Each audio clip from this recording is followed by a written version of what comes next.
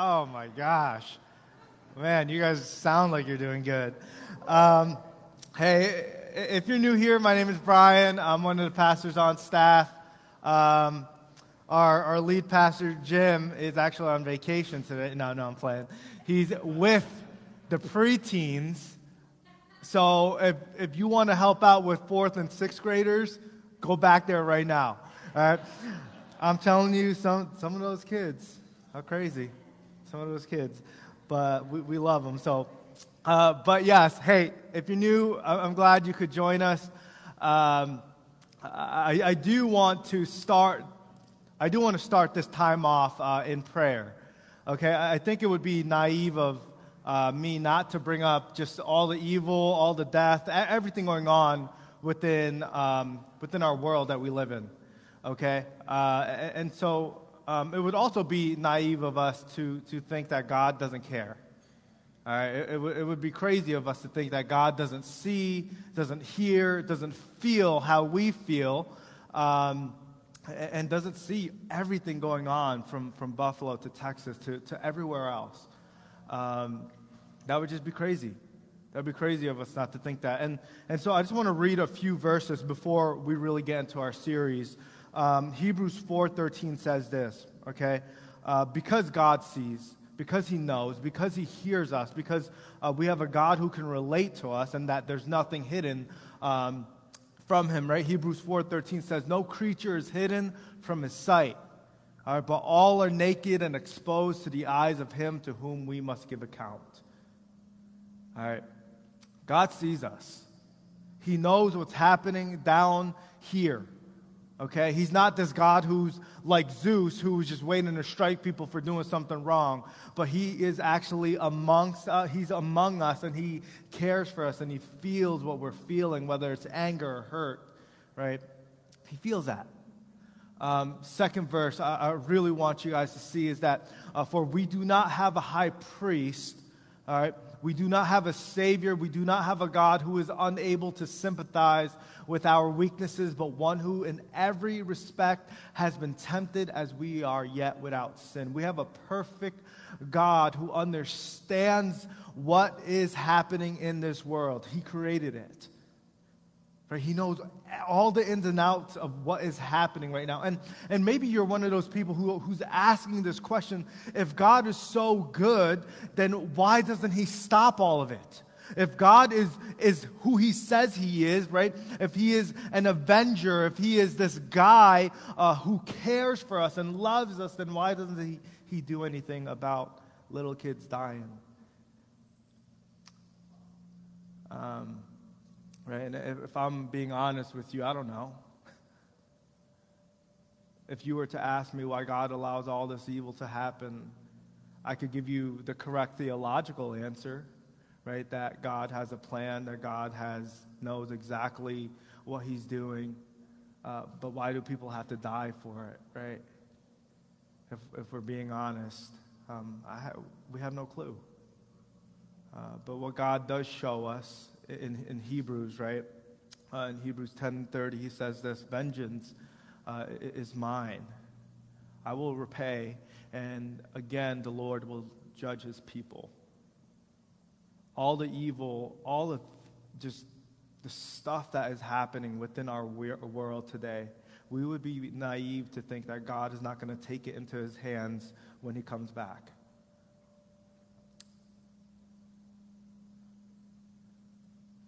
So I do want to pray for what's going on in our nation, for what's going on in our world. And I'm sure for you parents, this hits different for you. If you have family near Texas, Buffalo, it hits a little different for you. But as a church, right, I've been seeing a lot of things that prayer, like people don't need your thoughts and prayers, which to a degree I understand, but Jesus prayed a whole lot. He prayed for you. He prayed for Himself. He prayed for this world. He died for this world. And to think that prayer does not work, it would be crazy of us. Because prayer is action. Prayer is one of the biggest weapons we have against what is evil, what is just things that take us out. And so I do want to pray for us this morning, and then we will get into our last week of this series. So let me pray for us. God, I felt like I just came out guns blazing, but I think that's from you. Sorry for using that phrase also. But I do pray that those families who have lost loved ones, that you will comfort them, that you will love on them, that you will send people who will point them to Christ. And God, that, man, you send the right leaders to really do something. You're in control of all of it, and that's so hard to believe sometimes. But you say nothing's hidden from you. You say you understand us. You say vengeance is yours. So as a people of God, as people who are so small and yet serve a big God, help us to trust that you know what you're doing. And help us to find comfort in that. And again, we just ask for comfort for those families, and that you bring your justice, your vengeance. And I know this is hard to say for me being young in marriage. God, I pray that you will come back soon, because that's probably the greatest thing that can happen. In Jesus' name we pray. Amen. Hey, if you're joining us, we've been in this series called One Another's. And literally there's just been a laundry list of scripture where it talks about loving one another, encouraging one another. I don't even know all the other ones that you guys went through. This is like my first time being in service for the past 8 weeks, and I'm up here. So I don't actually know the whole entire series. It was like forgiving one another. What other ones did you guys go through? Pray for one another. Yeah, I guess that would have been an obvious one, right? And so, man, you guys, confess. What do you have to confess right now, Mike? I'm playing. I'm playing. You don't have to. Man, your wife was going to be super mad. No. But, right, we have been going through this One Another series, and today we're going through this last topic. Very similar to encouraging one another. But the last topic is stirring up one another. All right, and so we're going to be in the scripture, Hebrews 10, 19 through 25. And we're going to read this chunk right now that really sets us up. Okay, it's going to really set us up as to why we even want to encourage one another. All right, because naturally, some of us are just jerks. Right, naturally, some of us don't like to be encouraging. Some of us, we like to rag on each other. Just as the culture we live in. But Scripture sometimes goes against everything that we knew. And so we're going to read just this first chunk. It's going to be a little weird, but I'm going to explain it to you as best as I can. Okay?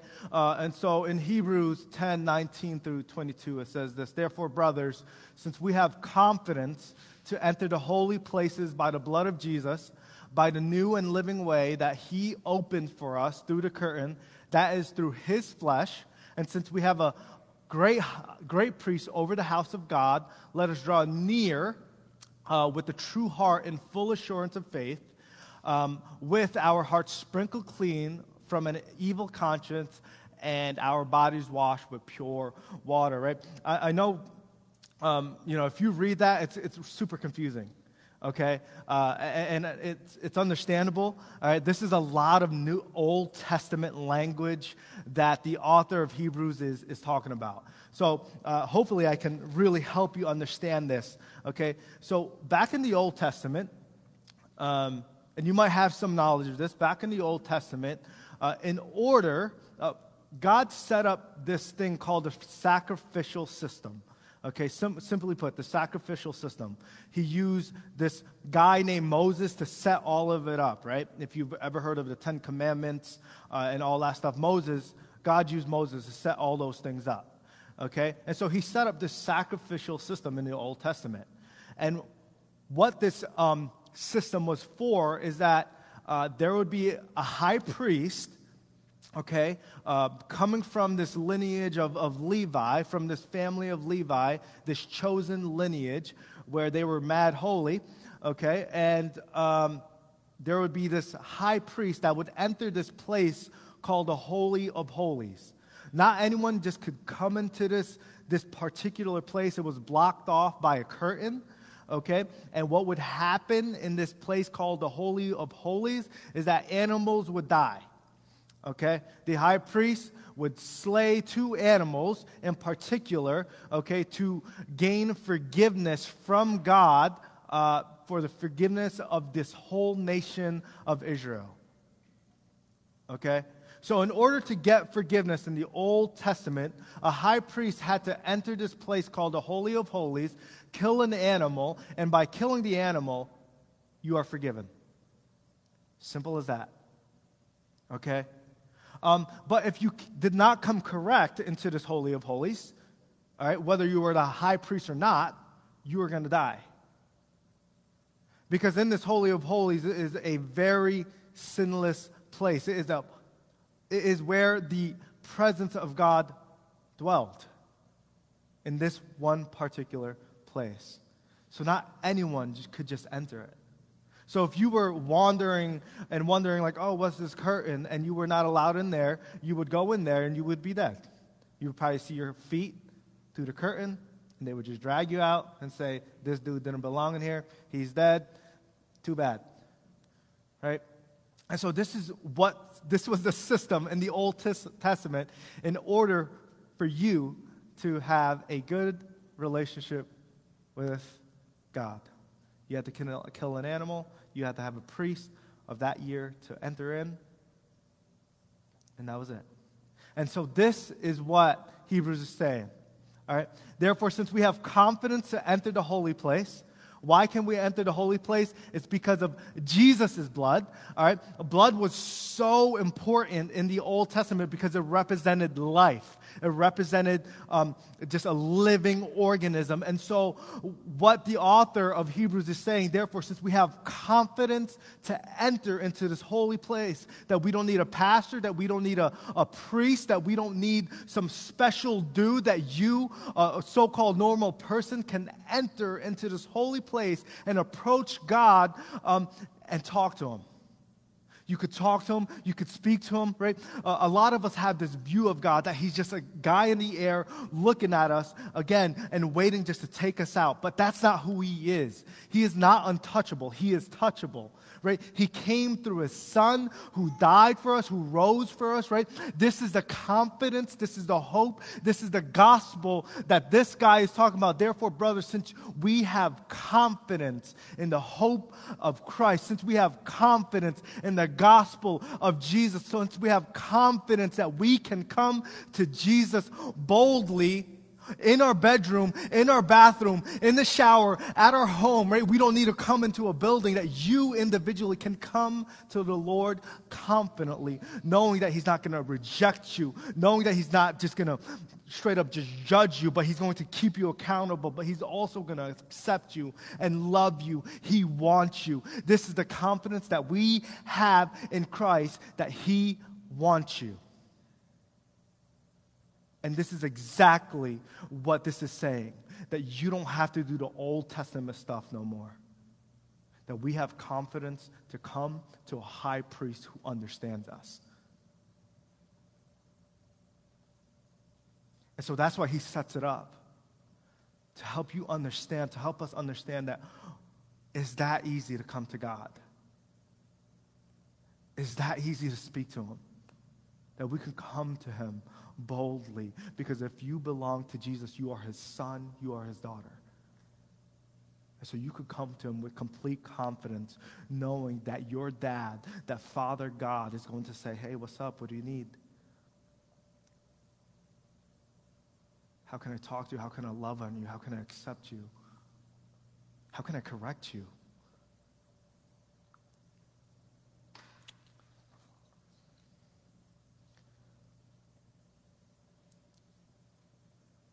And so this is where it really sets us up, right? That we have this confidence in the Lord. And because of the gospel, right? Because of the gospel, because that we can have confidence to come before the Lord. He says this is where we get into our one another's. In verse 23, he says this, let us hold fast the confession of our hope without wavering. Don't doubt that God wants you. Don't doubt that God loves you. Don't doubt that God died for you, right? That is the confession. That is our hope. That is our confidence, right? For he who has promised is faithful. In verse 24 and 25, this is where our main scripture is. He says this, right? Let us consider how to stir up one another to love and good works. To love and good works. Let us consider how to stir up one another to love and good works. Verse 25, and not neglecting to meet together as is the habit of some, but encouraging one another, and all the more as the day is drawing near. We're going to see two things here, right? The first thing, all right, because we have this confidence and hope because of the gospel of Jesus, right? Because we have a motive, a purpose to stir one another up. He says this, right? Stir one another up to love and good works. Stir one another up to love and good works. And so that verse simply says, right? Get pumped for Jesus. There's no special meaning to what verse 24 is saying. He's saying, get pumped for Jesus. Right? Get excited. Get excited that God loves you. And that not he only just loves you, but he loves the person on the street. He loves every single person around here, right? He died for you and I and everyone else in the world. He wants you to know him. He wants you to be with him. And so that should pump you up. And that's simply what this scripture is saying. Get pumped for Jesus. And maybe you haven't been pumped for Jesus in a long time, and that might say something about our hearts.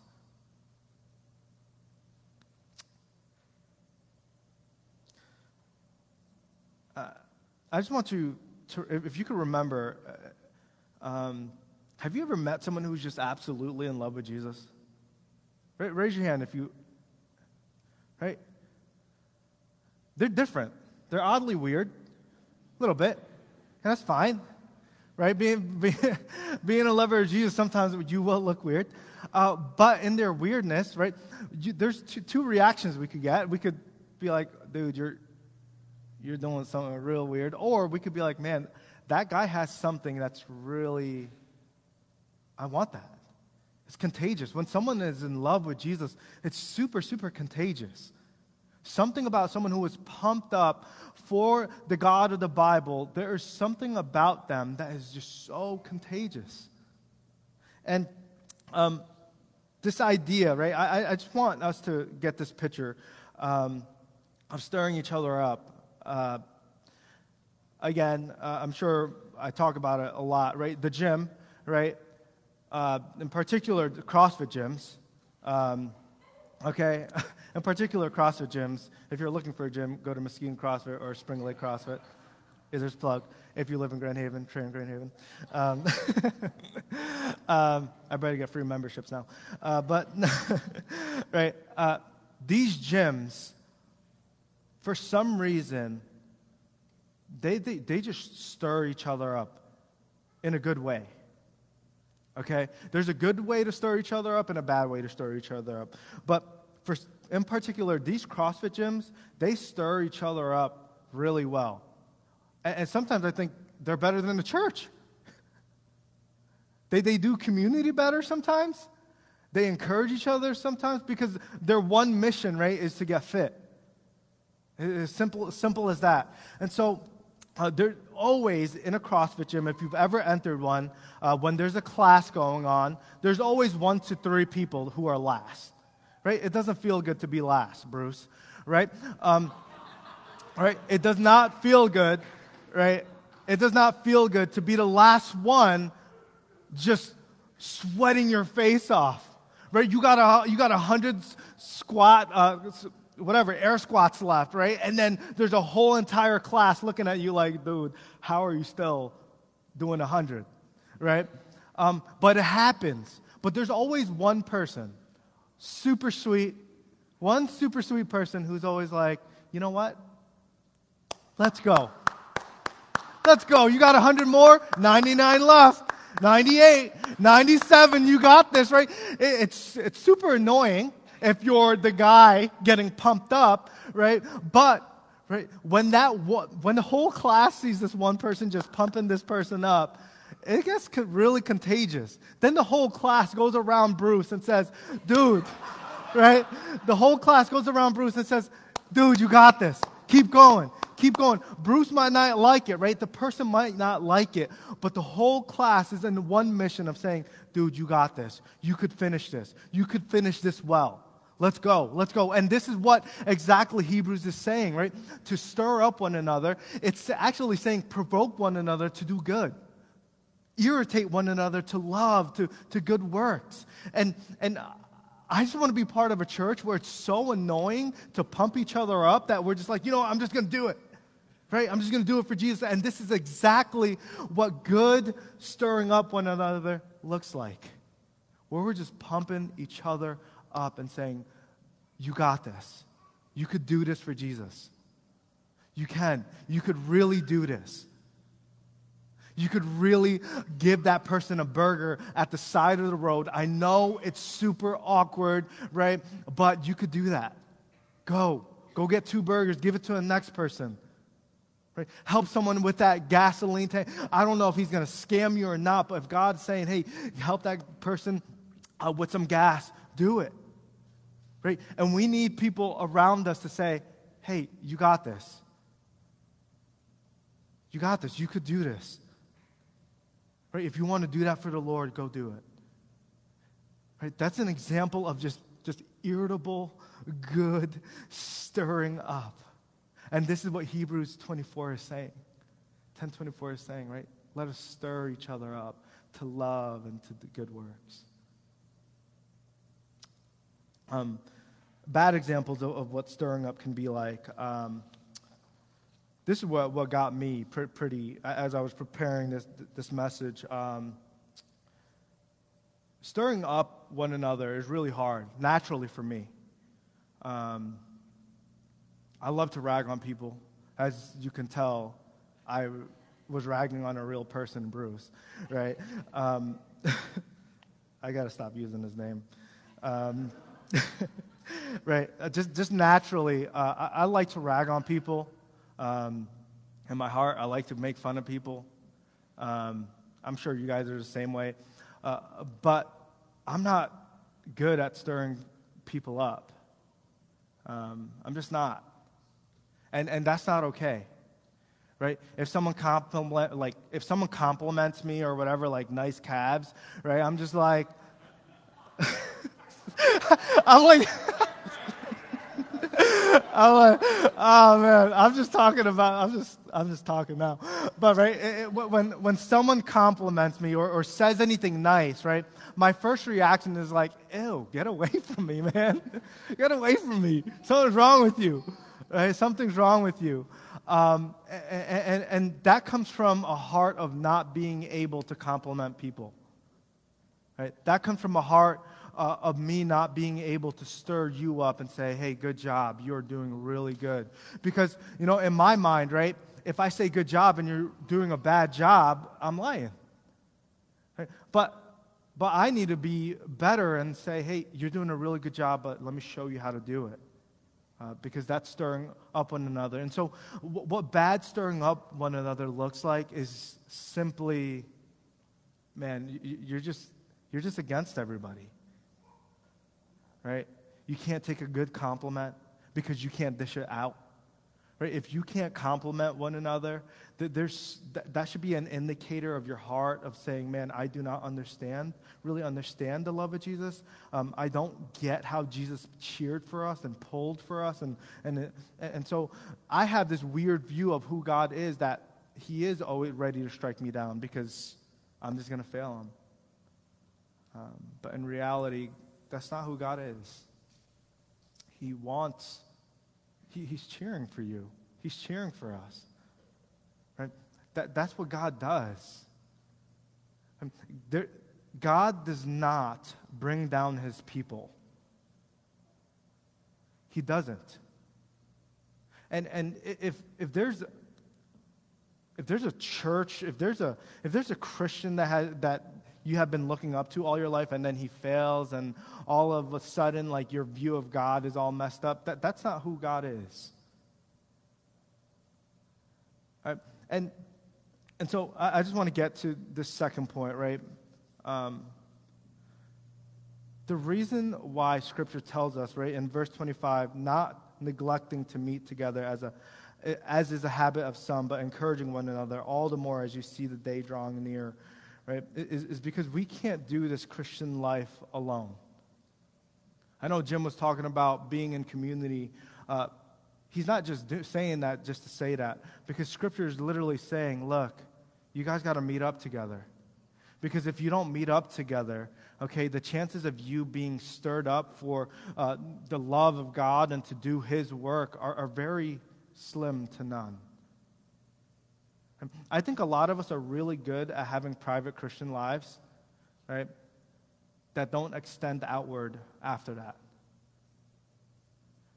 Where Scripture is saying, you got to be around people to stir them up. And you need to be around people to be stirred up.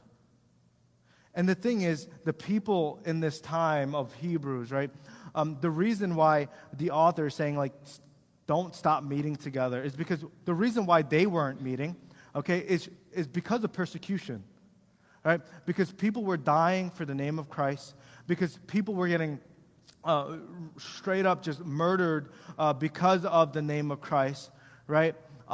It was true persecution. But today, I think some of our priorities, right? Some of the reasons why we don't meet up together is because our priorities are all mixed up. Right? And so, Bruce, if you want to put that up real quick, right? One of the main enemies, right?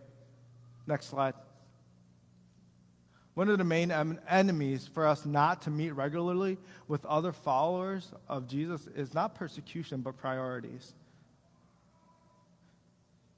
Okay? One of the main enemies that we don't meet regularly together is not persecution, right? But it's simply priorities.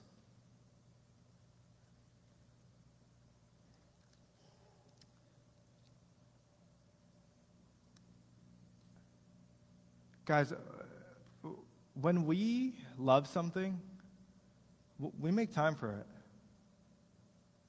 I think you know that more than anyone. Right? You like golfing? You'll golf for 8 hours. I'll take a day off if you need to. Camping? You skip in church for it. Right? I'm not trying to I'm saying take your vacations. Do it, because that's what Jesus would do. But what I'm saying is don't sacrifice, okay? Don't sacrifice time with God's people, right? Don't let that become part of a list. Let that become a priority.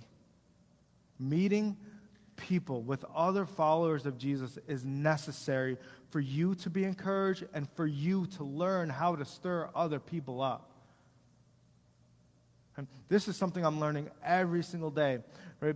Leading a missional community right now is I got to learn how to say, hey, that was a really good job. You got that right on the head. You did it.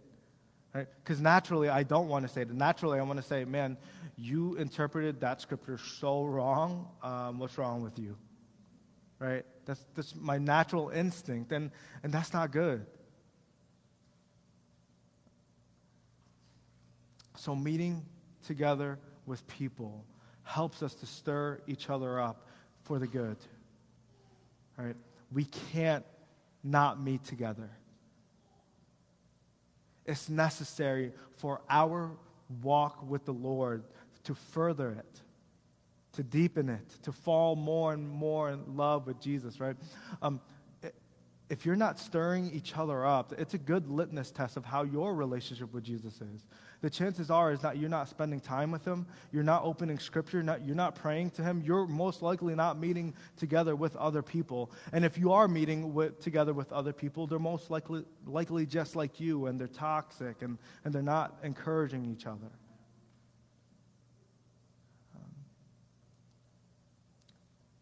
So I'm just going to ask you, man, in order to stir one another up, right, you have to understand that Jesus wants you, that Jesus loves you.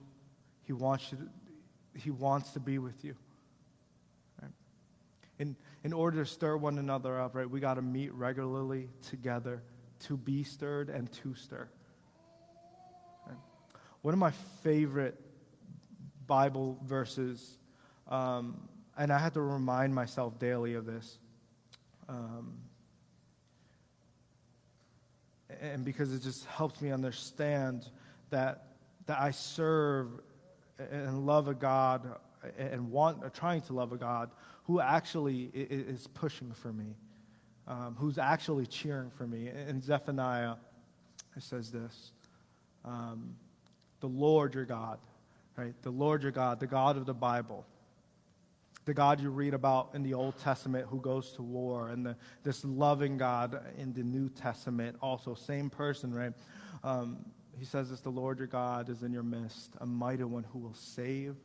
He will rejoice over you with gladness. He will quiet you by his love. He will exult over you with loud singing. We have a God who is going to rejoice over us. We have a God who is going to quiet us and comfort us with his love. We have a God who wants to exalt you with loud singing. He is cheering for you. He is stirring you up and saying, be a good dad. You got this. You haven't slept for 48 hours. You're going to get some sleep soon, 5 years from now, right? But you got this. You're going to be a good mother. You're going to be a good wife. You're going to be a good husband.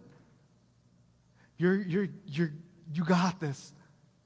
You're going to fail sometimes, but get back up. Come on. Keep going. So this is what Hebrews is saying, right? Stir one another up. Stir one another up to love, to good works. Right? How we do that, right, is not neglecting to meet together, but meeting together. And so if you've been church hopping and you're looking for a church, all right, and you found one, get plugged in. Because this right here, it's not enough. Okay, because I'm doing all the talking, you're doing all the laughing. There we go. right? Yes. Right. You're doing all the laughing, right? It's not even. But you get plugged into a community, right? A church that offers small groups, that offers something for you to search out God, to learn more about God, to deepen your walk with God, to call you out, right? When your feelings are going against Scripture, right? You need that because that stirs you up. It helps you understand who God is. It helps you to walk faithfully with the Lord. Right? And if you've been in J Road for a few years now and you haven't been plugged in, I plead with you, please get plugged in. Right? I'm sure you might think that your views or all this stuff might be so far left that if you enter into a small group that you would just ruin it. Right? No. Hopefully these small groups are based on the gospel and not political views or anything like that. Right? And this is what a biblical meeting looks like. One that points everything back to Jesus. One that points everything back to the confidence we have in Christ. Right? That's why we meet together.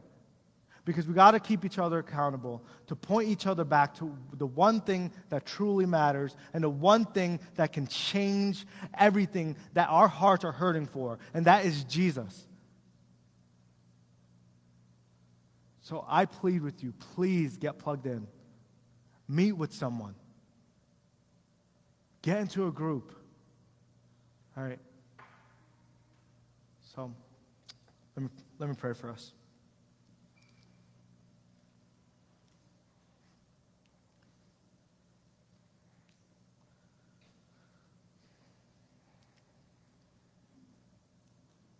God, I pray, man, I just pray that we become a people who are so, not so much bubbly, but so encouraging that it is just contagious, that it's weird for people when they come in that, man, that person was just so nice. Being nice nowadays is just really weird. But we have a God who is nice. We have a God who is kind, who is gentle, who is loving, who is patient. We have a God who is cheering for us, who is stirring in us and saying, you got this. We have the one true God who is saying, I want you. I want you to be with me. That's why I sent my son for you. I want you to experience life. I want you to experience what heaven is like a little bit here on earth, and then one day after you die, that you get to experience what heaven is like forever.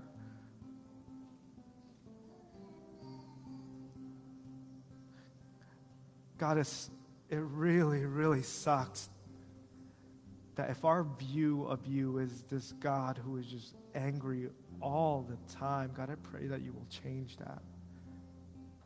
Because that's not who you are. You are angry at the right things. You are mad about the things that you actually have to be mad at. But all the other things, you are just cheering for us. You are pulling for us. You are saying, come on, you got this. I know it's hard, but you got this.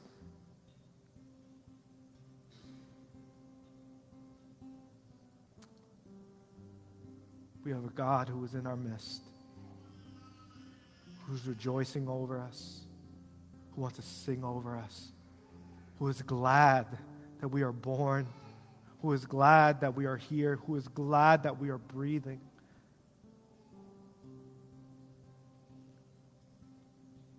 God, I just pray. I pray if we didn't come from those homes where it was not encouraging, that we come into a family of believers that where we are encouraging. I pray that we go against this make fun of each other culture, but we become a people of saying, you got this. You could do this. If you need help, I got you. I got you because Jesus has me. So, God, thank you. Thank you for all you have done. Thank you for every single person that's in this place. In Jesus' name we pray. Amen.